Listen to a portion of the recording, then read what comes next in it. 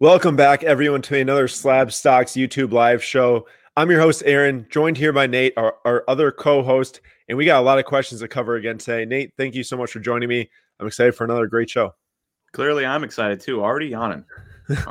Wow. What is it? It's 5 o'clock here, Central Time, 6 p.m. Eastern Time. Every single Monday is when we do this YouTube live show. If you guys look in the description of this video, there's a form submission for next week's YouTube live that you can submit questions through for next week's live because we already got all the questions for this week's live. However, if you're live in the audience, we love all the engagement you guys show every week. Please comment in there if you guys want to discuss any topics we're talking about or any other topics you might have to talk about between collectors. It helps us get a lot of questions answered and a lot of you guys in here discussing sports cards, which is what we want to do. And we really appreciate that. If you guys hit that like button and subscribe, it helps out our channel immensely. And without further ado, we will jump into this week's YouTube live presentation because every week we make a presentation. Oop, there goes Nate. Oh, there we go. Hey-o. There we go. Third time's a charm. Hey, que pasa, chicas? Which is what? What's up, girls? Yeah, what's up, girls? What's up, girls? What's up, Michael Brown? How's it going? What's up, Zach Jacobs? Hello, everyone. I would be by far the ugliest girl ever created in the history of the world if I was a girl. Let's not even think about that. All right. Each week, I'm going to try to do something where we make a topic that might not have been asked in the live feed, and it also might have been, or in the questions beforehand. But this week, opening remarks I want to have is Panini 1-in-1. And I was discussing in some DMs earlier today this set with someone, and I was really just starting to get interested in the set overall. I knew it came out. I knew people were buying it, selling it, what the pulls that they were getting, the different sets and everything. But just right before we went live here, I posted this to Instagram asking people, what are your thoughts on Panini 1-in-1 basketball? Because for football, they've had Panini 1 for the past few years, and it was pretty much one card per box, generally a patch autograph. I think it was always a patch autograph. But this year, they reconfigured the product for basketball, and it is 2 cards per box, and you get an autograph and a non-autograph, I believe. And the set is pretty darn hot. The downtown inserts that you see on the left there of Zion are extremely hot. That's the rookie. They actually put the rookie logo on them now, which is huge. And that card's going for around $6K right now. And then the John Morant non-autograph right there, numbered on 99. That is from the base set. And we're going to dig into this a little bit more in the next slide. But that card is $715. It is the base card in the set. It's numbered on 99. For my money, that's one of the best looking base card designs I've ever seen between Immaculate and NT as well. But the thing about NT and Immaculate is that they don't include rookies in their base set. It's just the veterans. So these have rookies too.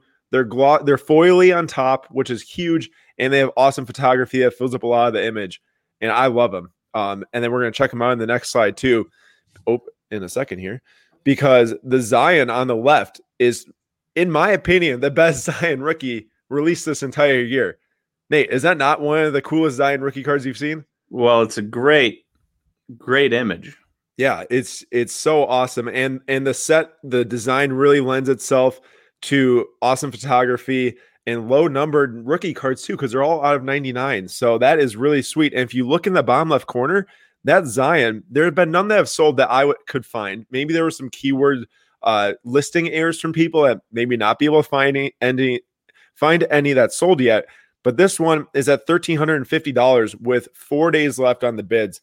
I did not include the amount of days left, but I believe it's 4 days left on the bids. It's at $1,350. And if you're wondering about the autographs from this set of Zion Williamson, the rookie patch autos, numbered at 99, they sell for around $900 to $1,000 right now. So this card is far exceeding the autographs from the set. I think that it's the best Zion rookie of the year. In my opinion, if you take just the design of it, I'm not talking about like gold prism out of 10. I'm not talking about that stuff. Just based on the design, best Zion rookie of the year. The John Morant's really cool too, and those are around $700 as you saw on the last slide. And then the downtown inserts that they added this year, they used to be in Cornerstones. Before that, they were in Panini Studio. It's a massive insert for basketball. They brought it back this year. And I know in football, it's an optic. Nate and I had that discussion last week, actually. But if you're looking at the John Morant, now this is where I'm a little concerned, I will say this, of the prices out of the gate, because the John Morant non-graded rookie downtown is selling around $3,000 right now. If you look at the Trae Young from Cornerstones in 2018, so last year, a 9.5 recently sold for $1,220. From this year's 1-in-1, non-rookie Trae Young non-graded sold for $900. And I know that was about 2 weeks apart, but still, the prices are so high in these downtown inserts. It worries me that they might drop in the future, or that just means that the Trae Young is an insane buy. One of the two things. It means one of the two things there. So I'd be careful if you're buying the singles out of this set, maybe the downtown particularly. I know that they're amazing looking cards. They're definitely the chase cards in this set, along with the timeless moment autographs, which we'll hit on right here. That is one of the best looking cards I've ever seen as well, that Vince Carter autograph on canvas. It is awesome. Numbered 99, sold for $1,700. And then that Zion Williamson on the right, I wanted to show the two differences in the autographs. The Vince Carter on the left, the canvas autograph is on card, just amazing signature. The Zion on the right, and this really hurts the product. It does hurt it a lot, I'd say, that some of the rookie patch autographs are sticker autographs. This is not a product that should have sticker autographs on it, especially when you're including beauties like that Vince Carter. That hurts in some fashion, I'd say. I mean, that Zion, how is that different than any other rookie patch auto that's from a non-NT or immaculate set? It's really not that different. I'd for sure want a Noir patch autograph over that Zion RPA right there. But the timeless moments, the downtown and the base set, I think make this set awesome.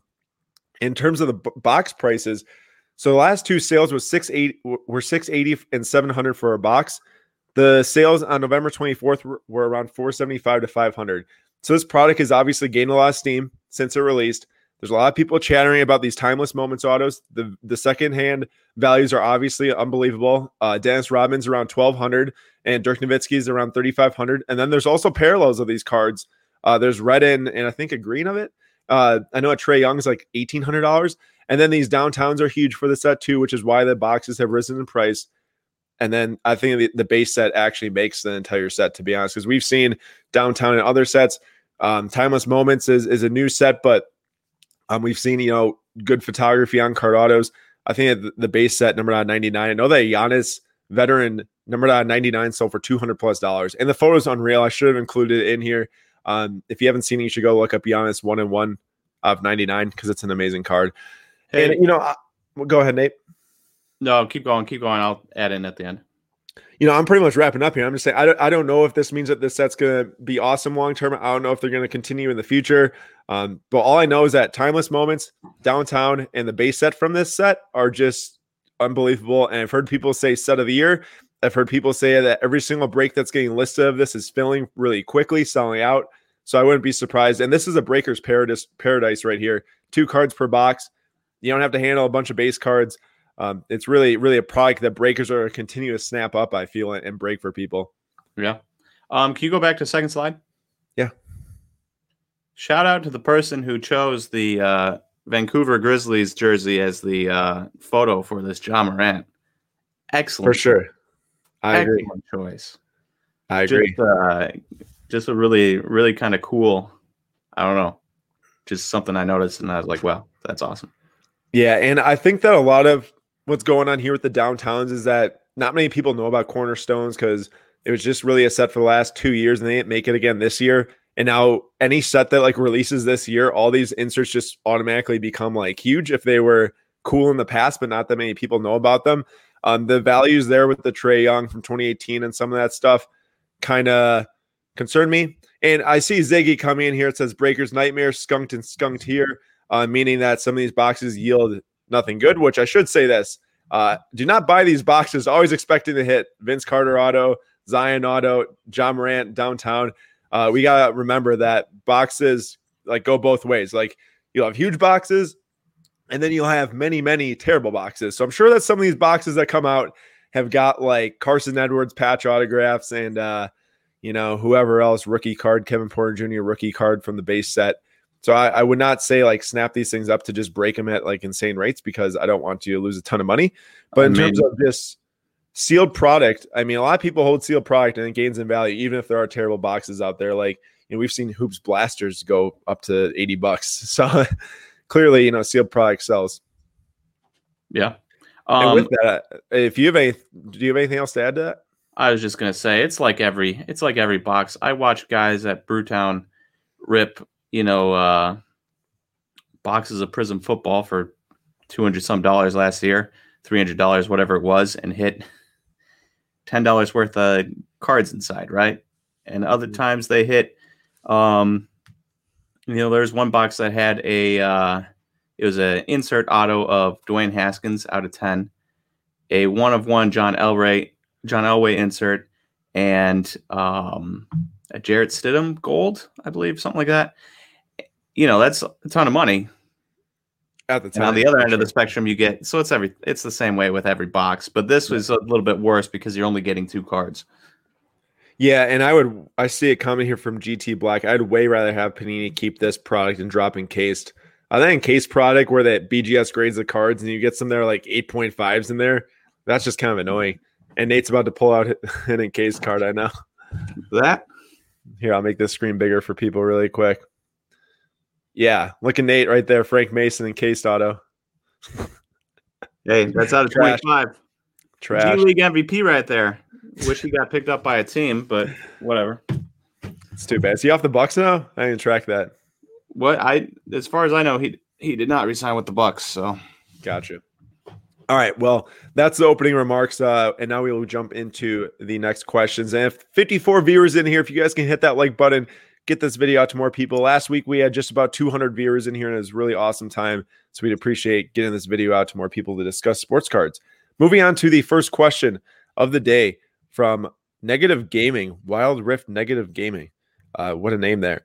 Is the player's jersey a huge factor when it comes to the price of the card? Speaking about AD and LeBron cards fluctuating, and Prism and Select base and silvers are those the first ones to rise up. So just a really quick comparison here on 2 cards, one for LeBron, one for AD. So if you look at 2017 Select Premier Silver PSA 10 of LeBron featured in the Cavs jersey there, $180 for the PSA 10. Jump to 2018, a set that's a year later. Keep in mind, generally, as these sets progress down the line, the values of the cards drop for veterans. But if there's external factors here, like one's in a Cavs jersey for LeBron, the next is in a Lakers jersey, this Premier Silver PSA 10 for the 2018 Select sold for $267 combined with shipping. So that right there, and I would even argue that the Premier Silver PSA 10 would be worth more now because that sale I showed there is from October 26th. And the Select 2017 sales from December 3rd. So clearly, Lakers playing into a huge effect there. And yes, I think if people are huge Lakers fans and they're like, man, LeBron's going to win another championship, I want to go get one of his first Lakers cards, they're not buying that 2017 Select, which is exactly why I believe that this Lakers one is worth a lot more. And then you can also see it with Anthony Davis cards. So the first one there is a 2018 Optic Holo PSA 10. That was a buy it now of $100. I'm not sure if that card actually sells for $100 in auction. And of course, it's hard to compare that to another buy it now too. But this 2019 Optic Holo PSA 10, when Anthony Davis is in the Lakers jersey, sold for $150. So I do think that there's something to be said for people chasing, Lakers jersey cards for LeBron and AD. I think that kind of plays an effect for other players as well. But I'd say these two would be the most drastic because they went to a huge market. Well, LeBron's market's always going to be huge no matter where he is. It doesn't matter. But at least for Anthony Davis, he went from New Orleans to the Lakers and, of course, won a championship. So it matters a ton. Matters a lot. All right. Hey, question over here on the side. Thoughts on grading one-on-one risk breaking the sealed case versus PSA 10 upside? So not going to lie, I haven't held any of these cards in hand. I know that obviously the RPAs are thick stock. I do not know if that base cards are thick stock. I'd imagine that they are thick stock based on how they look, the foil and everything. They would be more difficult to grade than maybe the downtown insert, which I would assume is on thin stock, like, a base paper card or Prism card. I don't know if there's a whole lot of upside in grading the thicker base cards. Now, PSA 10 is clearly going to be worth more than case versions. So sure, do it if you know that you're going to get a PSA 10. I'm sure PSA 9 does have a lot of value because I'm sure a lot of these cards too are PSA 8s, but keep in mind they are thick, even non-RPAs. House of Cards says. Yeah. So, I mean, I honestly, I think that those thick base card rookies, if that Zion's a PSA 10 numbered on 99 thick stock, PSA 10, that's a huge card, massive card. I'd say do it if you think you got a good condition one, even the PSA 9. All right. We all know the market has exploded over the last 6 months, with basketball specifically averaging 4 to 10 times prices. Price rises depending on the card. If demand has increased exponentially, wouldn't producers like Panini increase supply to meet that new demand in the same way they did during the junk wax era? The 24K plus Luka Prisms on PSA were produced in 2018. Before the boom, who is to say there won't be 100K in next year's Prism, meaning PSA graded cards, because there's clearly 100,000 Lukas printed. And then if so, is it Junk Wax era 2.0? I think every other live stream we have some type of question down these lines. First off, I do not think it's going to be Junk Wax era 2.0 for a couple of reasons. The biggest being artificial scarcity from the products, different products in production rather than a million cards of the same thing. Like, there's a million Ken Griffey Jr. upper decks out there. There's a million Donruss Ken Griffey Jr.'s out there, but there's a lot of artificial scarcity in different products being produced. And then social media plays an insanely big factor into the information sharing, the being educated, the understanding what card's a good buy, what card might not be a good buy. And then another big factor, I think, is that sure, maybe base cards and silvers do get produced at like insane amounts. It just means that they'll be worth less, even to people right now. Like the values are just going to be lower right now if they produced 100,000 or more than that, but enough to have 100,000 graded by PSA of LaMelo Ball. The prices are just going to be lower because of that. And we've seen that each year, how the prices of a comparable player kind of go down every single time as you get the PSA 10 graded card. Because if you think about it, like if Devin Booker and Zion Williamson had the exact same PSA 10 population, Zion would shatter Devin Booker's $1,300 valuation when Zion's like $700 right now. There's like 15K PSA 10s already. All the numbered cards, all the different ways to, produce scarcity and inserts and SSPs and case hits, all that stuff adds into why I don't believe we're in Junk Wax era 2.0. Nate, you agree with that? Any thoughts? I guess my only concern, I think people are really smart about what they're buying, and we try to let people know what is smart to buy. But I do concern Caesar says here just too much product is my issue, and I would agree. Just so much stuff, and you've seen it now. Panini 1-in-1, clearly Donruss, and whatever the next thing they're going to make to try to get value on Zion and Ja because this rookie class coming up is terrible. I mean, how many new products are they going to make so that they can keep getting money off of this? They just came out with Hoops Premium, and I don't remember that being talked about for a while. It wasn't like that was planned for a long time. I wonder if they just like came up with that in the last 3 months or 4 months. Yeah. So it's interesting. I think that what we're going to see is markets rise and markets fall based on how stuff gets produced, what products come out, what people are interested in. I think it's just going to be a constantly evolving thing. I don't think that it's like there's not going to be a moment of realization when you go to a show and then you realize that every single person has a Ken Griffey Jr. And then you go to another show and then every person has a Ken Griffey Jr. rookie. And then the next thing you know, the internet comes out and then you find out that there's like a million Ken Griffey Jr. rookies. Like that's not going to happen. The internet's out right now. So much information is being sold or shared. I don't think they were going to fall into something like that. And look at Mr. Flores is giving $10 for Nate. Oh my gosh, look at GT Black. Aaron, you're perfect in your own way. Got $20 on donations for just us being here. Thank you guys a lot. We appreciate that. Aaron, not so much. Yes, correct. You better tell your girlfriend that you are in fact not cute, and you've really been pulling the wool over her eyes. Jeez. So as for OnlyFans, no. No, thank you. All right, moving on. I like to throw this one in because I think that there's a good amount of discussion for this to be had in the future too. Do you see the Pokemon graded market significantly dropping in the 6 to 12 months in the next 6 to 12 months due to more graded cards coming? The way I think about this, well, first off, I have on the screen just to explain. October 26th, Blastoise first edition Holo PSA 8 was selling for $9K. Now November 30th, which was a month after, it's down to $5K. So clearly that's almost a 50% drop. If you watched the video that I put out the day after the Logic sale of $220K for Charizard, the YouTube stream of Logan Paul breaking the box for everyone doing the $11,000 packs of the first edition box, I said specifically, right now is the time to sell your first edition PSA 10s or whatever PSA graded you have, and your 1999 base unlimited hollow, PSA graded, all that stuff, because of the simple fact of one, yes, many more cards are going to get graded, and two, because you always want to sell into hype. You always want to think about when is it talked about the most.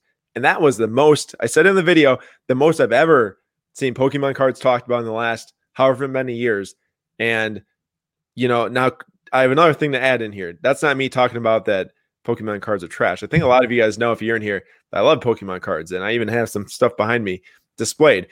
The only reason why I said that is because you want to make sure you capitalize on that market boom. The market went up so darn fast that's just unsustainable going forward. Like, to sustain, one, the growth, and two, the prices was nearly impossible. But what it did do is this: it brought in an incredible amount of new collectors and new buyers and new investors.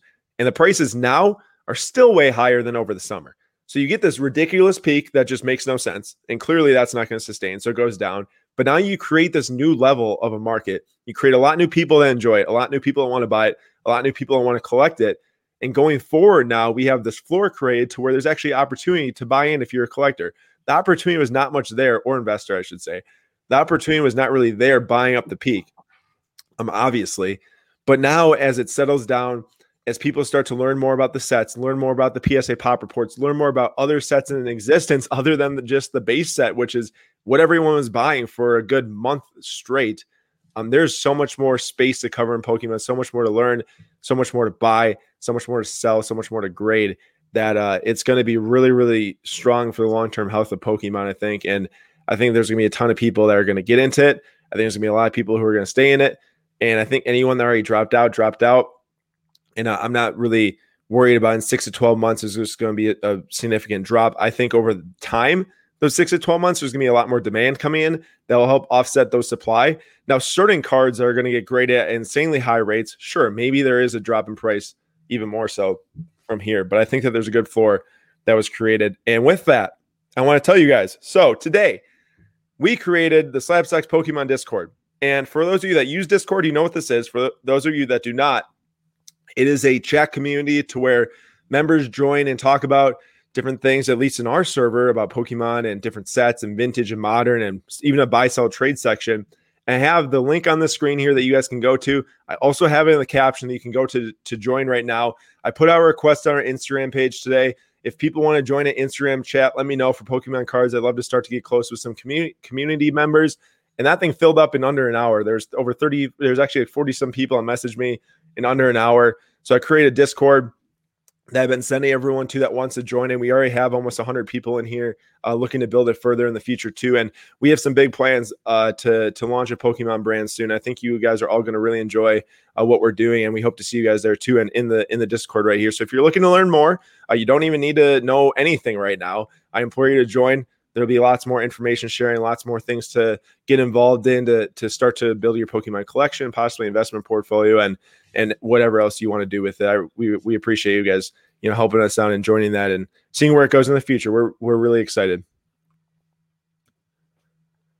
Okay, there's like zero chance I'm reading this entire question. Dwayne, you're probably here. I really appreciate the question, but there's no way I'm going to read the entire question.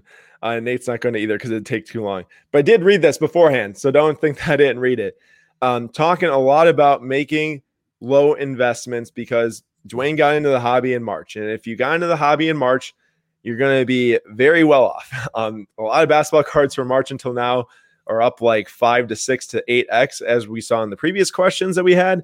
And he's wondering if he should be selling these on the high right now, because if you've seen, the basketball market is just unbelievable right now. We are going to surpass August peak. We already have in some cards, or in some cases in cards, surpassed August's peak. Gary V just tweeted yesterday about how the sports card markets, or the basketball card market, is going to be huge this season again. And there's going to be a lot of factors pushing into the fact that, sports cards are going to be huge still. And he's just wondering, should I hold on to my stuff in 2 to 5 years while I find that these modern cards are way overpriced, or like for Giannis and Trey and Ja, or should they never have been worth more than Kobe Topps rookies? And basically anyone that's in this situation that has, actually, really nice cards that they're investing in, it's twofold. And I think that maybe a lot of you have heard me talk about for the last couple of weeks, what I do in the situation. I think one, it's based on your financial situation. I think if you're someone who, is using this as a way to build up your capital, to continue to progress your investing, progress your collection, progress your sports card business, you have to be, willing to take profit along the way and understanding which cards are you making the most profit on, which cards you're okay with selling now, knowing that they might go through dips, they might go through more peaks. Just like if people were selling into the August peak, you're probably like, holy crap, 2 months later, I'm so happy. Like, when October hit, you're probably like, thank goodness I sold in October. These cards are worth like 40% less than when I sold at. But now you're probably like, oh my gosh, they're right back to where I sold at. Are they going to go higher? So there's constantly going to be changes in the marketplace. You can't always think about, did I miss out on the profit, this and that. You just got to be happy with what you achieve. When you achieve it, if you're willing, if you want to sell then. And I would say that there are going to be cards that people are going to be like, well, how did I not sell that? Because now this guy's irrelevant in the sport, irrelevant in the card market. Yeah, I'm not going to be able to tell you exactly which one of your cards you should be selling because that's up to you. Which ones do you value the most? Which ones do you enjoy the most? And whatnot, and which ones do you collect the most? But I would say if it were me, I'd definitely be taking profit on some of these cards going into the season because you don't know what happens when the season comes. Someone might get hurt. Cards drop 50%. We saw that during the bubble too. If it were me and I had bought in extremely cheaply, specifically with these guys, Luka, Giannis, Trae, Ja, I would look at it from a standpoint of, and I disappeared for a little bit, so I don't know if you brought this up, but look at it from a standpoint of, does this guy look like he's going to be a future Hall of Famer, all-time great? Giannis and Luka seem like they're on that trajectory for me, so I would probably hold. Trae and Ja, at least right now, just seem like they'll probably just be merely really, really nice point guards for the era, right? Yeah, and I think a lot of that, what weighs into that too, is like if they're not like Giannis and Luka, if they're not like future Hall of Fame guarantees, or at least what you think might be a guarantee, then there's more upside because they have more room to grow too. Like if they do grow into that, so to speak. So there's always like two sides to the coin. Yeah. Yeah. Also, key comment right here from Mike610 NYC: buy the rumor, sell the event. That can never be more true. Yep. Good one. Also, huge conversation on the in the chat on if we are close to. Are you going to say anything? Why can't I come up with the word? Junk wax era, right? Oh, so if you guys have any opinions on that, jump into the chat, add along because there's a good conversation going. So that's all I got. Jordan Hudson says, if this live stream can get 100 likes, I'll donate a Joe Burrow absolute rookie number 158 for a Raz. I'm not sure. I think that means giveaway. If that's okay with the Slapsacks guys and they run the Raz, I'll cover shipping costs also. You heard it here.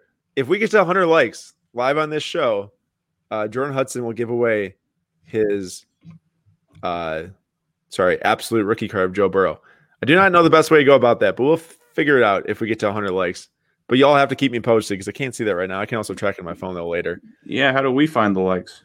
Just go on the. Do I have to go on YouTube specifically instead? Yeah, but go on your phone though, so you don't slow down your stream. Yeah, makes sense. All right, track them as we go, and we'll figure out a way how to do it. But your question's up, so don't pull up just yet. Oh, okay. I won't do it just yet. Do you see Mike Trout ever ending up on the East Coast, Boston, Philly, kind of his hometown, or one of the New York teams? What will that do for his card values? I see them greatly improving if he goes to a major East Coast market, or do you think it doesn't matter much? I can see Steve Cohen making a move for Trout. So, a lot to unpack here. Number one, yes, Philly is kind of his hometown. He grew up in southern New Jersey, and Philadelphia was the closest major city to him with the sports teams. He's a big Eagles fan. I'm sure he grew up as a big Phillies fan.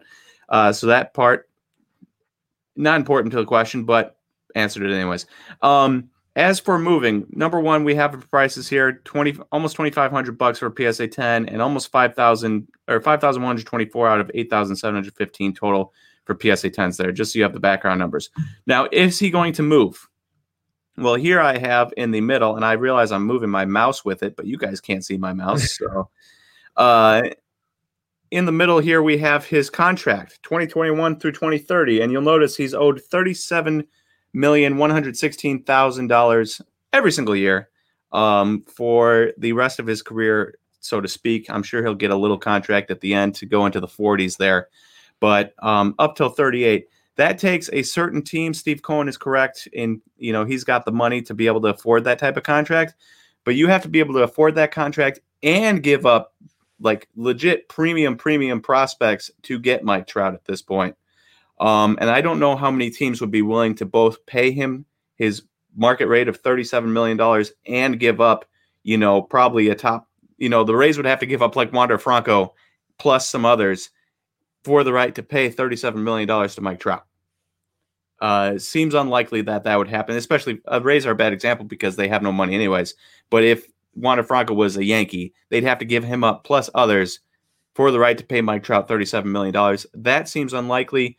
As for his prices going up, if he moved east, I do think there is some plausibility to that because there's a lot of people who know Mike Trout's good. Aaron, I assume you know Mike Trout's good, but have you ever really watched Mike Trout play? Because he's in a West Coast game times? I'd probably say like other than like Twitter and YouTube highlights, maybe like 2 games live ever. Yeah. Now, if he moved, because West Coast game times, it's 10 o'clock by the time a West Coast game starts in the East Coast. A lot of those people are in bed, getting up for 5 o'clock for their game, for their work the next day. So if he did move East Coast, say the Mets took on his salary, I do think that would be a huge boost, even though he's in California and you think, oh, huge market. The more eyes he gets on him, people understand he's good, but they don't really understand why he's good. Right. Got you for sure. I don't have anything else to add. Nate's also, 1 second. Also, I appreciate, you'll see this, Jeff in New Jersey, from Jeff in New Jersey. Last week, I made a stupid comment about Jeff in Jersey. I was like, is he in a Jersey? Just stupid comment, right? And then he must have heard that because he changed it to in New Jersey. Now, I did want to say, a couple weeks ago, somebody put Dr. Toboggan in the thing, and that is from It's Always Sunny in Philadelphia. So for those of you that are having a little bit of fun with the names, I appreciate that. So... yeah, Nate goes through and gets these initial questions in here, so I'm sure he gets a chuckle from that. Brain up is Monday. There was something that I was going to say. Oh, yeah, we're at like 40 likes. So if we get 60 more likes in this live stream, Jordan Hudson is going to give away his Joe Burrow rookie card. And the way we're going to do that is after this live stream, if you just comment into the live that actually gets posted, that's the easiest way for us to track it. We'll leave the comments open for 2 days, and we'll pick a winner via that. And then, yeah, you can get a Joe Burrow rookie card. So... next one up here, another baseball question.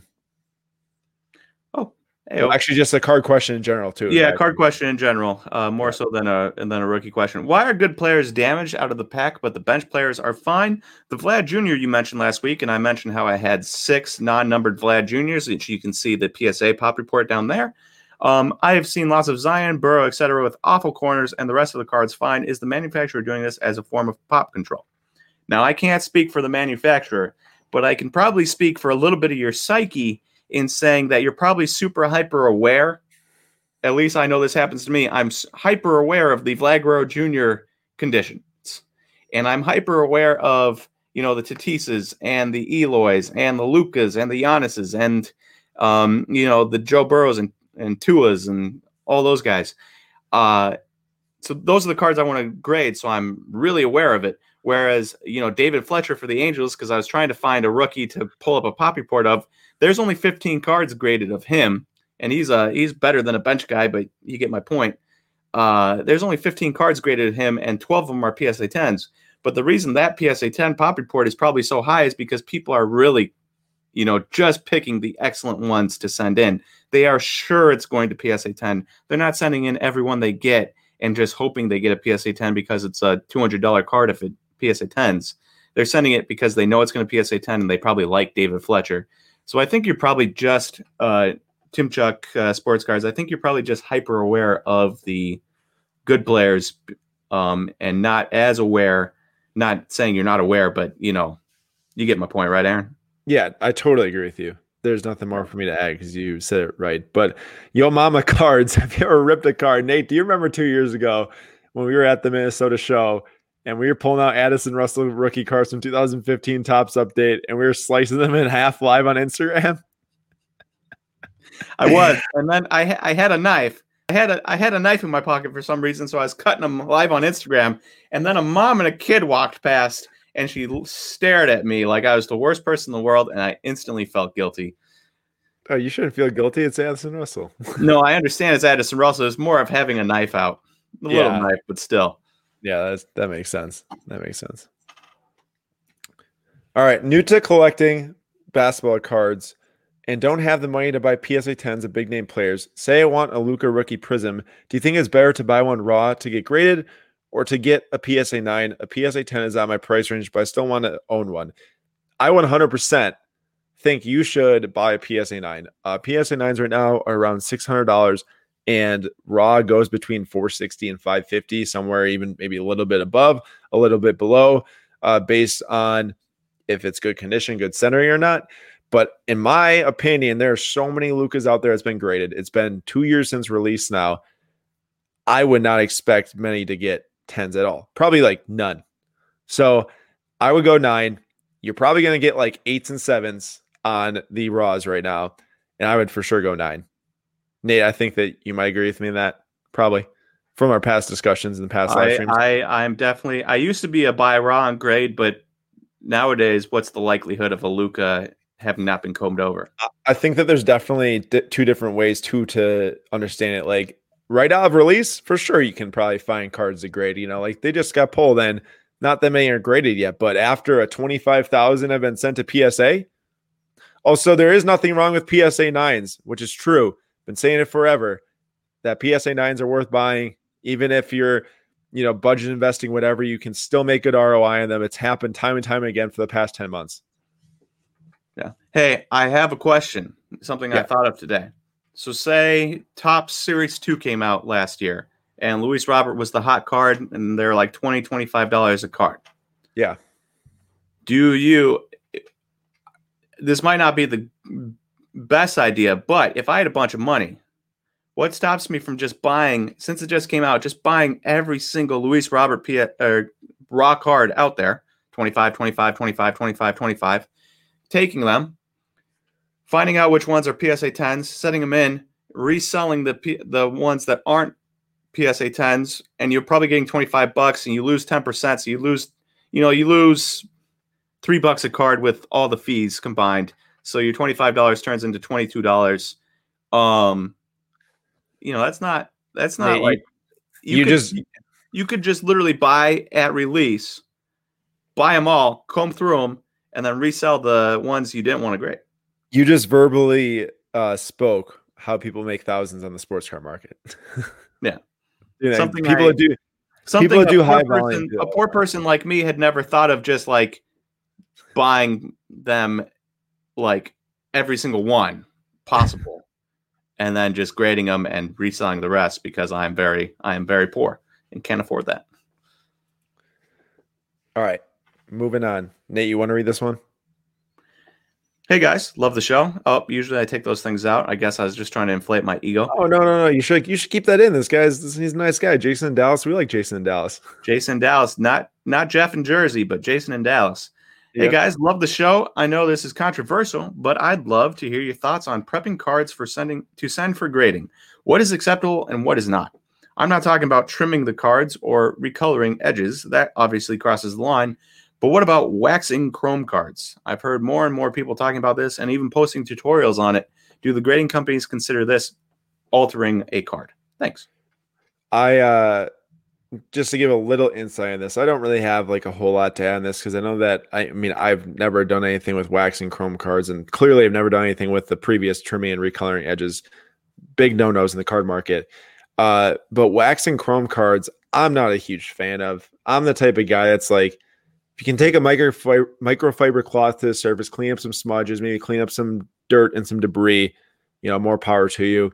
I don't like the thought of waxing cards. I don't like the thought of taking wax that you'd put on like a car and putting on a surface of a card and then scrubbing it off. Like it just, doesn't happen to me. I don't get it. But I know people do it. I don't know if it's considered altering cards or not. I don't think that PSA would be like, oh, there's a piece of wax in this or something I'm going to mark it as altered. But I have no idea. I honestly don't even know how good it works. I'm assuming that you could also harm the card by doing that too. So think about trying to touch like a $10,000 Mike Trout autograph with some wax. I know people have done that before. Pass. Yeah, exactly. Just give me my 8 or 9. I'll just be happy with that. And also, if you guys have thoughts on that in the chat, please give them, because I know that some of you all probably have good thoughts on that and opinions, but that's just our thought on that. When submitting raw cards for grading, there's a lot of grading questions today.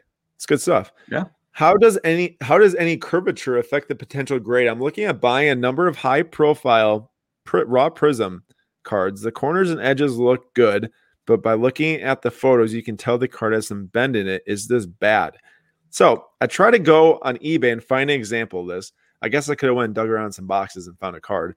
But if you look at the back of this card, you can tell that bottom right corner on that Luka is like visibly lower than the bottom left corner because there's some bend in the card. So it's distorting the way that the card looks. It's not a straight line across because it's not flat.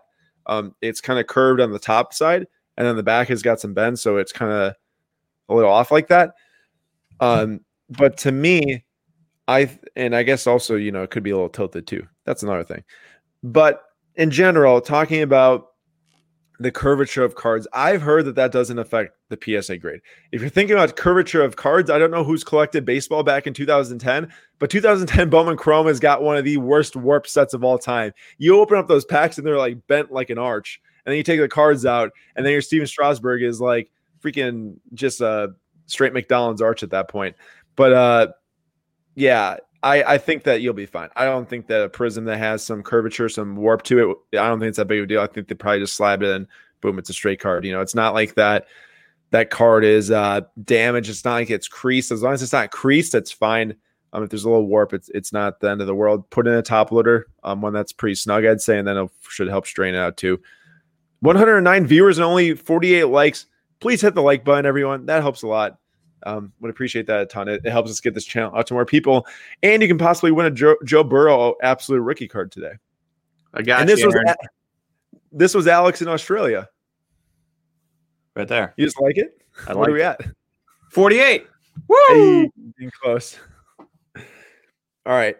Topps partnered with Ben Baller this year for Topps Chrome Ben Baller Edition. Could you see Topps or Panini partnering with other fashion designers, say Gucci, who already uses MLB logos on clothes, to incorporate their designs into cards? NBA players are known for being fashion conscious in their pre- and post-game outfits. They could even potentially only offer the sites in Gucci store or the products in Gucci stores or with a Gucci purchase, which would introduce the hobby to another demographic. I think it'd be cool. I mean, they already doing with Ben Baller cards and stuff with, Diamond Jeweler and stuff. And on the right there, shout out UW-Madison, because Virgil Abloh, who is the founder of Off-White, graduated from UW-Madison and created the Off-White collabs with Nike and many other products that are super high-end and sought after from sneaker flippers and collectors and whatnot.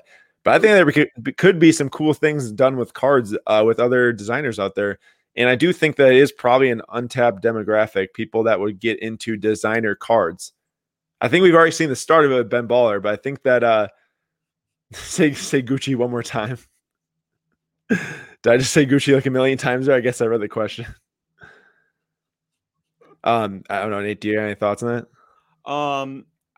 It feels like it would really work with it. It works with NBA. Clearly, we're seeing that it works with NBA. I just don't think it would take a special type of person like a Fernando Tatis Jr. to be able to pull something like this off. I think there's too many guys in the MLB that are very rigid and conformed, and I'm not going to go outside of my box or outside of my comfort zone to support. Bro, we ain't talking about players. We're talking about Topps having Gucci design cards that they release in their shops. High-end luxury items. I thought it was okay, not a combination of two. Not a combination of player worn stuff and no. Well, I'm sure that they could do that for NBA. That happened very easily. That'd be pretty cool. But I was more thinking design cards, like how Ben Baller was doing Topps Project 2020 and the Chrome cards, which steel boxes are like $400. Yeah. I think it'd be awesome to get more high-end designers involved and to put out different sets in stores and whatnot. Be pretty cool to see. I think a lot of people would come in then buy up those releases who are interested in shoes and whatever else. I guess it depends on I still guess it depends on your clientele then. NBA and people that are into NBA really like shoes, like fashion, that type of stuff. I feel like the people that like baseball are not really into fashion, so I feel like a Gucci fashion line for baseball would fall flat. See, but I think that you're still missing the slight point that this person's talking about getting these in the hands of a new demographic, a new group of people that don't even know about cards. Like, you know how people go nuts for off-white Jordans? What if those people who go nuts for off-white Jordans never collected shoes in the past, and then Virgil does a combo with Panini and does off-white Prism? They release it only via Virgil's distribution networks, and then those people start to buy Prism. Okay, and then they get into card market and they get into other things. Okay, I get where you're going with this then. But I will say that just the feel of it lends to basketball more than baseball. Yes, I'll agree. That's all I was trying to say. Yeah. But I do think that some people would not really care what it is if they think that they can make money on it. I think we've seen that before too. Yeah. All right. This one's going to be quick. Aaron, looking towards the Euro 2021, which teams have the best chance at winning? Which teams should we be keeping an eye on? And specifically, which rookies? Thanks. So I just put the box price here of the product currently for $450. It's actually $150 lower than Panini released it for because they released it way too high. Pretty trash checklist. Not many rookies to chase after in this product. And then they released it for $600, way too high. Really, really did people dirty there, I think. But this question will be answered. Panini? What? Panini did people dirty? Are you saying that they've done that before? What? Not Panini. Couldn't be Panini doing people dirty. You mean those $15 Al Harrington Premium Edition patch autos of Immaculate? What? That doesn't sound like the Panini I know. Not the cards that are all bent and warped in the first off the line Prism boxes. Could not be Panini. No, I didn't think so either. But this question we'll answer on Slapstocks FC show. I'm going to bring on my man Oren, who was on the first ever feature of a Slapstocks FC show. And I'm going to have him dissect the Euro 2021 for y'all who are really into soccer. It'll be a really good show. So if you're into soccer, for sure, check that one out. Just don't have the knowledge at the moment or the time to pick apart this as much as it should be. I have a lot of 2018 cards, which I eventually want to grade. Is it better to wait until 2022 when PSA will likely lower the price for bulk submissions for 2018 cards, or will they likely increase the price again, effectively offsetting whatever discount I get for 2018 moving from ultra modern to modern? First of all, I definitely think that the last part will probably happen. They'll probably offset the cost from now until then. And then the second thing would be, I think everyone has experienced this who's been grading for the past year. It's better to send in cards now than wait another 2 months because that backlog only grows. It's only going to take you longer to get your cards back. If you have cards that are worth grading, send them in now. Don't even mess with waiting. That's what I have to say. You said waiting 2 months, but he's talking waiting years. Okay, I'm trying to say it's even longer. Like that does even make less sense. And also you run the risk of waiting on grading. I don't know who you have from 2018, but whatever player it is, you run the risk of him getting injured or pulling an Andrew Luck and retiring. And instead of capitalizing on that money now, you waited too long and you lose it. Yeah. GV Sports Cards, don't miss out on Ansu Fati's first Chrome card Wednesday. Is Topps Chrome Champions League 2019 finally dropping? Because they pushed that thing back for 8 months. So I haven't even been able to keep up with if it's actually coming out or not. Because they even released product info for 2020 Champions League Topps Chrome, which is skipping a set ahead. So, and that's supposed to come out in February. So I'm a little confused on when this is even coming out. So if you can confirm that that's a Wednesday release, I'd appreciate that. I want to get a discussion going on Slapstocks FC tonight. And look at Nate displaying the comment right there. I had no idea we could do that really, or what it would look like. I kind of saw that feature before. And I clicked on it. Heyo, I'm going to make use of that. Yeah, definitely make use of that so people can see the live chat right on the screen if they're watching it back. Hey, I like this quick. More niches in the market only help to sustain more success of the hobby, and I agree with that. I was kind of not really seeing the point on the Gucci cards, but if it's a niche that somebody gets into, then their money's in the hobby, even if it's in that niche, and then eventually they might, get out of that niche. Like I start buying baseball a long time ago, and eventually it spreads a little bit into football, and a little bit into the basketball, not too much. Because I'm still a baseball guy through and through. But, that money goes out into other places randomly. Yeah, it definitely happens. I can attest to that. I've been all over the place in the hobby, just trying to learn as much as I can.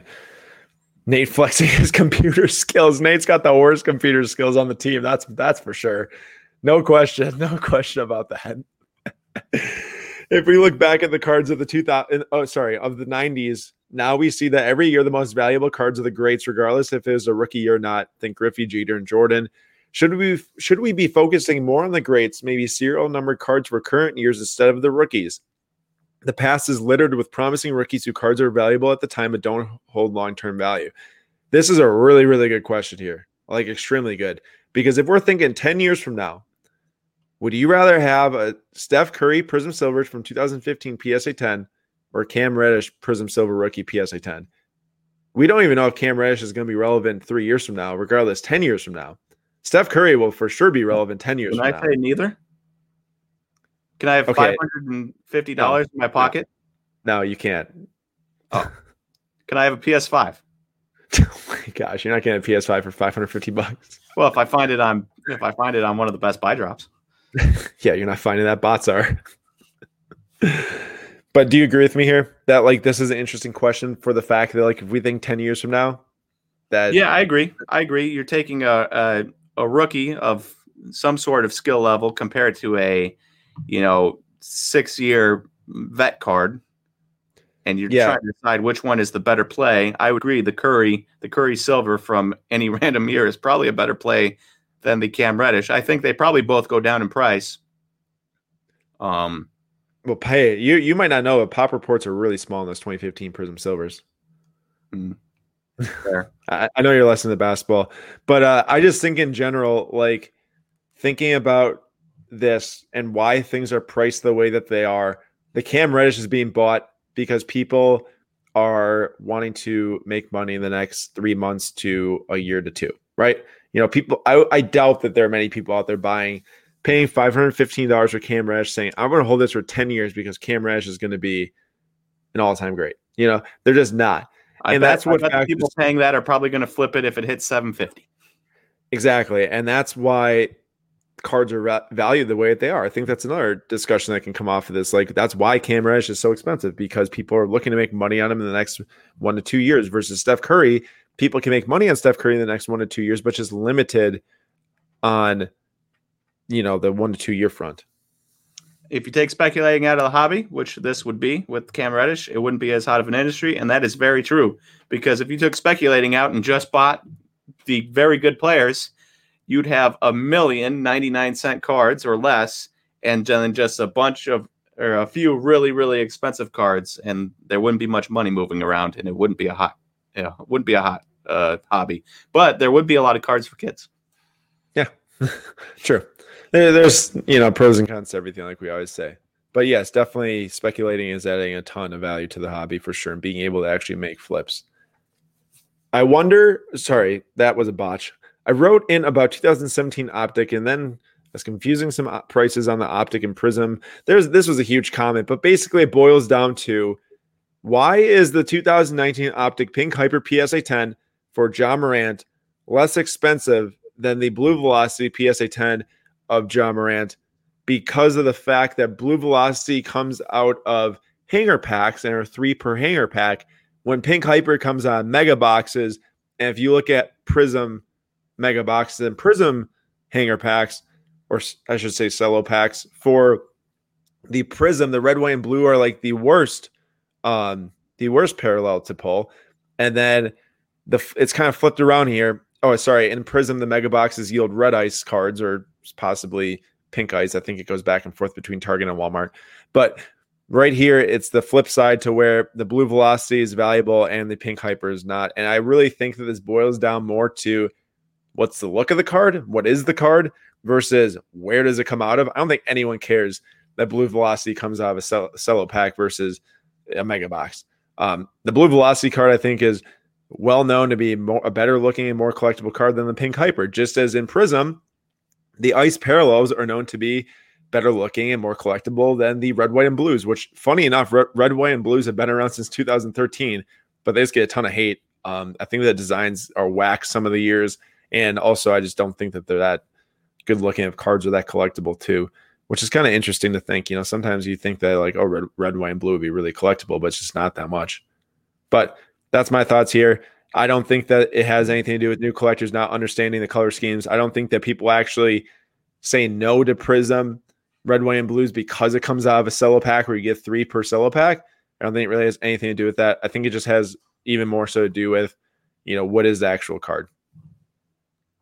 It does match the jersey color almost, which I think is probably it probably helps the John Morant more too, but I'm assuming that this is applied to other cards as well, not just the John Morant, the blue velocity play, especially. Yeah, and I know he asked John Morant specifically, which is why I put it up here, but just in general. Yeah. All right. What is a better investment? What are the multipliers? So the multipliers are impossible to say because they vary so much player to player and set to set. But select courtside versus select Concourse Silver versus Prism Base PSA 10. And then it says select courtside and select Concourse Silver, but we already have that here. So if you're looking at Luka Doncic, the courtside PSA 10s have gained insane value in the last 8 months. Insane value. So has the Prism Base rookie PSA 10s and the select Concourse Silvers. But these, a lot of value because the pops are so low. The supply is so low. People really value those courtside now. I think if you listen to the Slab Stock podcast for the last 2 years, you know that we love select, we love courtsides, and courtsides are dominating the market now in terms of a base rookie card because it is a short print. There is very few of these that are getting pulled out of boxes. I think it's 2 per box, and it's not just base. That's either silver. I really wish. I really wish. Wait, this hurts me because Nate, you don't even understand this, but Pink Velocity is better than Blue Velocity. Oh, Pink Hyper is the one about the Optic Pink. Okay, Pink Hyper is the one that's worse than Pink or Blue Velocity. Pink Velocity is numbered at 79. GT Black, you might need to put in another $10 donation with Aaron as Pink Velocity. Just kidding. Thank you so much for that. We appreciate that a ton. But back to the select debate. First off, select Concourse Silver and select courtside PSA 10, much better than base PSA 10. Far and away better than PSA 10, as we see there with the price. But not everyone can spend $3,600 to $6,500 on sports cards.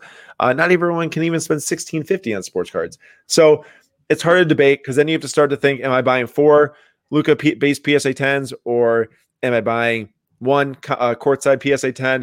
If it's me, I'm probably going with the courtside PSA 10 because it's less than 200 pop, I think, right now still. They might be right around 200. GT Black, you messed up. I know at heart, though. I know at heart you rep me and not Nate. I appreciate that. I can guarantee that Sam from Sam Dunks cannot dunk. So he is not a Black Velocity. I can also guarantee that Black Velocity is one of the coolest cards out there on the market. And I can also guarantee that Aaron from whatever your podcast name is, Slab Stocks FC, cannot shoot the ball as well as I can. So that's a bunch of garbage. All right, Nate, do you want to talk about advanced stats in your Yeah. So is advanced stats important for sports cards, mainly regarding basketball, but also football, research, etc. PER, BPM, PIPM, which is player impact plus minus, and BPM is box plus minus, etc. I like PIMP just as or PIPM as a side note. I like that because it paints Giannis as the clear and away top player in the league, by far. He had a 9, and the next closest was Kawhi with a 6.5. So cool. But besides the point, I don't really. Sam would be able to speak better for basketball. I don't really care about advanced stats for football. Per se, I can kind of use the eye test to decide which quarterback is going to be doing well and which isn't, and it's done pretty well for me, right? I love Josh Allen, and he blew up, type of thing. But for baseball, it's big, and he didn't bring up baseball, but I chose the question because I wanted to bring up baseball. In that, in baseball, there is so many advanced stats, and there's so many reasons why a guy is doing poorly or doing really well. And you can look at his advanced stats and say, oh, this is not sustainable. I'm not going to invest in this guy because his prices are really high. I'm going to wait for him to drop because there's no chance he carries a 400 batting average balls in play into the next season, right? With Brian Hayes. Brian Hayes was unbelievably hot. His prices went up a little bit, but he was just way too hot. Not sustainable. On the other end of the spectrum, you've got guys like Vlad Guerrero Jr., not doing great, decently fine, 115 WRC plus, which is 15% better than league average. And you can look at his advanced stats or, stats in general, and you can say, oh, look, okay, he grounds out way too much. If he could just start elevating the ball, he could really explode. And so then you start investing in him because you're like, I just believe that he could finally figure it out, and prices go off. So advanced stats in baseball, really important. I won't speak on them for basketball. Sam would be able to talk about that better. For football, I just don't think they're very valuable. Thank you, Nate, for that breakdown. Also, Luke Green says, like this video. Yes, please like this video if you're enjoying it. 115 viewers here. If we get to 100 likes, Jordan Hudson is giving away a Joe Burrow Absolute Rookie card. So we'll see if we hit 100 likes by the time the stream is done. Then you can drop a comment after the video is posted in the comments. But that'll be kind of hard to track. So kind of an interesting giveaway. We'll see how it goes. All right. This one, yeah. This is very true. If we're talking about my favorite insert from Topps products, it's Independence Day. Favorite parallel. Get that terminology right. What did I just say? Insert. Oh, idiot. He's an idiot. What, chump? Yeah, you do. You love those, especially 2018, right? Isn't 2018 your year? Yeah, with the stars that go out. Yeah, you got to get yourself in a Soto someday when you're not poor boy. Well, I'm poor, and I feel like that's just going to be always too expensive and out of my grasp, but that's we'll see. Maybe someday. You guys may have covered this in the past, so I apologize in advance for baseball. And we have covered this a little bit, but don't be sorry because there's so many topics to revisit in sports cards, and we haven't really touched on this one a whole lot. But for baseball cards, is there any long-term value from an investment standpoint in collecting the non-Topps or Bowman brands, Prism, Obsidian, Optic, and more? I really like the look of some of these cards, but I'm just concerned that they will not hold their value over the long term. Thank you. So Juan Soto, PSA 10, Optic Hollow, $210. Now, that does actually seem like quite a bit for a non-licensed, non-logo product from Panini for Juan Soto. But keep in mind, if this card was licensed and it was an Optic Hollow rookie PSA 10, and compare that to the NBA cards at Optic Hollow PSA 10s, that is really undervalued. But there's no logos, there's no team name, there's none of that, so it loses a huge market from buying that card. And that is also the reason why I say I would not buy these cards long-term for investing purposes. Collecting, if you like the look of the cards, if you really enjoy Panini releases, might be a way for you to go to get your hands on some cheap cards that have low pops and low supply because they don't make that much because not that much gets bought. But I'm just kind of out on it. Find Bowman cards, find Topps cards that are valuable and hold value long-term for sure, in my opinion. I would agree. I'm out on it too. It's if you like the team and you can't afford a Bowman Chrome Auto, then sure, go Optic, go Prism. But for me, it's just not. I really don't like. You look at this Juan Soto card and there's no logo on the helmet, and it just looks cheesy. Yeah, and then you look at the next to his name, it says Washington because they can't put Nationals. This right here. Panini Baseball is bootleg. It looks like somebody took like a copy of Lord of the Rings and bootlegged it onto another DVD, and that's what they gave you, type of thing. Also, I will show Ziggy's comment. Ziggy is not wrong. Running this giveaway would be challenging, so I am secretly cheering for 99 likes by the end of this video. Just kidding. I do want you guys to get a cool Joe Burrow rookie card in your hands, so I would figure it out for y'all. With the explosion of the hobby this year worldwide, what can happen with the supply of product to the international community? A global sports card investor, I believe you're from Australia, so I appreciate another Australian throwing in a comment. I just had a cool video with an Australian the other day on Sunday it was also as a basketball and a soccer video, which is kind of cool. There's some basketball chatter in there. But, Aaron, when are we going to take a trip down under? Oh man, that'd be awesome. One of these days, right? Going to Cherry Collectibles, that'd be a really sweet shop tour. Would that not? That would be amazing. In the coming years, that'd be really cool to do. But in terms of this question, I would way rather Panini and Topps. I know this might not be the most cost-effective way to do it. It's definitely not. Their price per customer acquisition, all that stuff would be way higher. I'd way rather focus if they need to increase supply, how to increase supply and how to get supply and product in people's hands in the EU, in Australia, in Asia, and whatnot. Because the American market's doing extremely well. There's so much supply, so many outlets to grade PSA, all that stuff. is very at hand right now. But there are a lot of difficulties. I've talked to people from the UK, Germany, Australia, a couple other places, Philippines, etc., that I would love for the companies to find ways to find releases. Well, they just did Topps UK.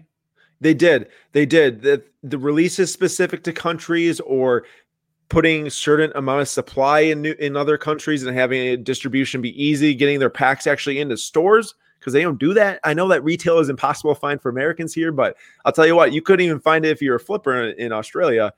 Some of this stuff, maybe in Australia you could, but I know in places like Spain you for sure can't.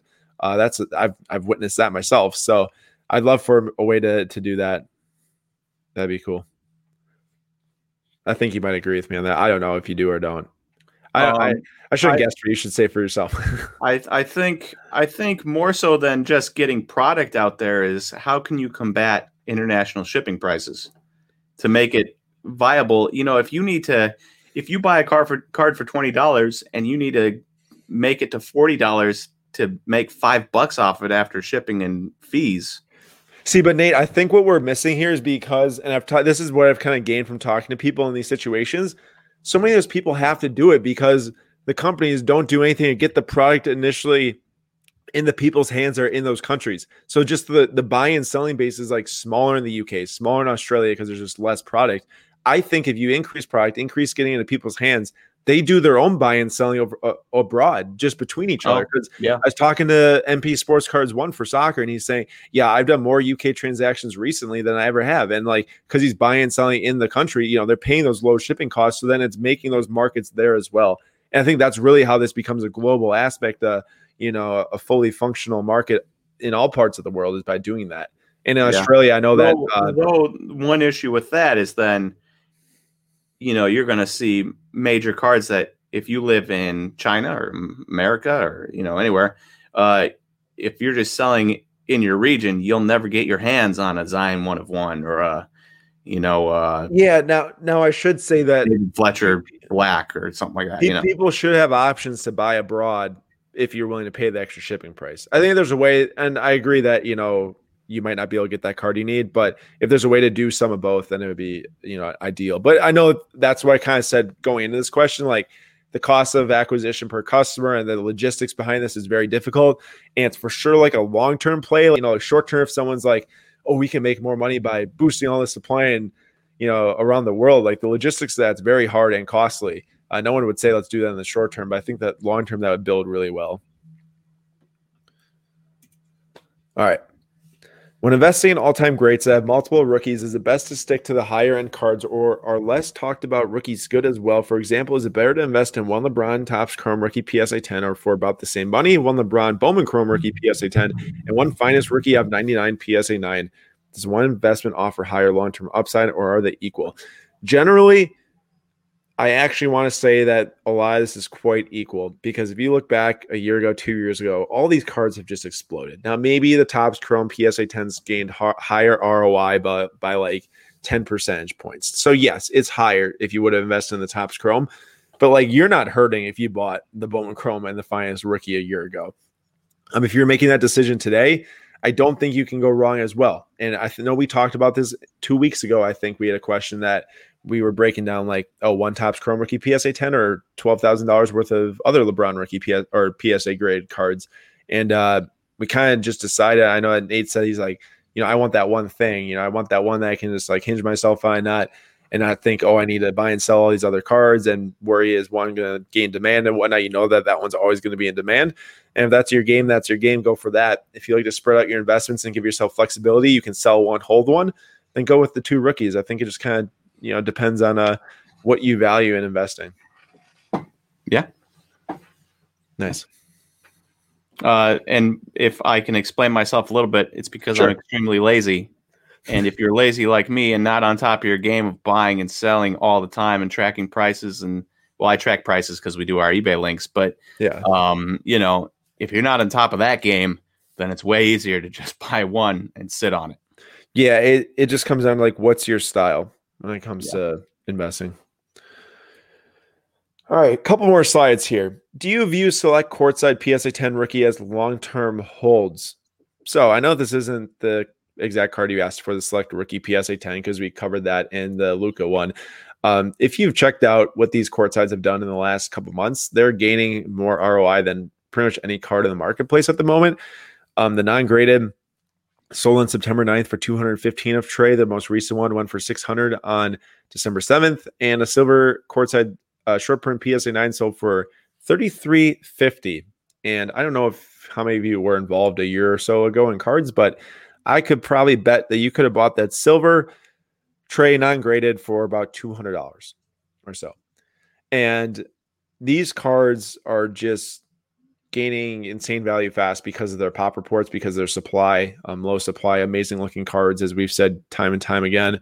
I think long-term, yes, these are going to be winners. I think Select is going to be one of the best sets to keep on being produced every year for basketball. And I'm not trying to talk short-term here, because, there's a chance that there's peaks and valleys all the time in sports cards. When something rises as fast like this Trey here, it could drop just as fast. But in terms of the set, I think Select Courtside's a big long-term set for sure, based on pop report supply and how the cards look, and the short amount of parallels in the set too. Question. Yep. So I had heard a rumor that, maybe this will load up for me while I'm. I'd heard a rumor that courtside regular and courtside silvers are like the same print runs, or there's even a lower print run. I don't know if it's true, but it's totally false. You can clearly see that the regular courtside is still very expensive, right? Yeah. Why does it feel like Patrick Mahomes field level, or even any football? So we're looking right here, November 25th, Patrick Mahomes field level non-graded $935, but a PSA 10 is $26.50. I guess that's not as. What I'm trying to say is I feel like they should be more expensive compared to like basketball, because Patrick Mahomes is cream of the crop, and you're looking at Luka as being $6,500 for a non-silver courtside PSA 10, but a guy like Patrick Mahomes, who is the top quarterback in the league, is $26.50. Do you think football field levels are going to catch up to courtsides, or do you think just because it's football and not NBA, it will always be lower? I think football and NBA is a good place to start, but I think the biggest thing for me, why like you might be like, oh, that seems undervalued comparing it to basketball cards. You gotta understand the prism dynamics in football back in 2017.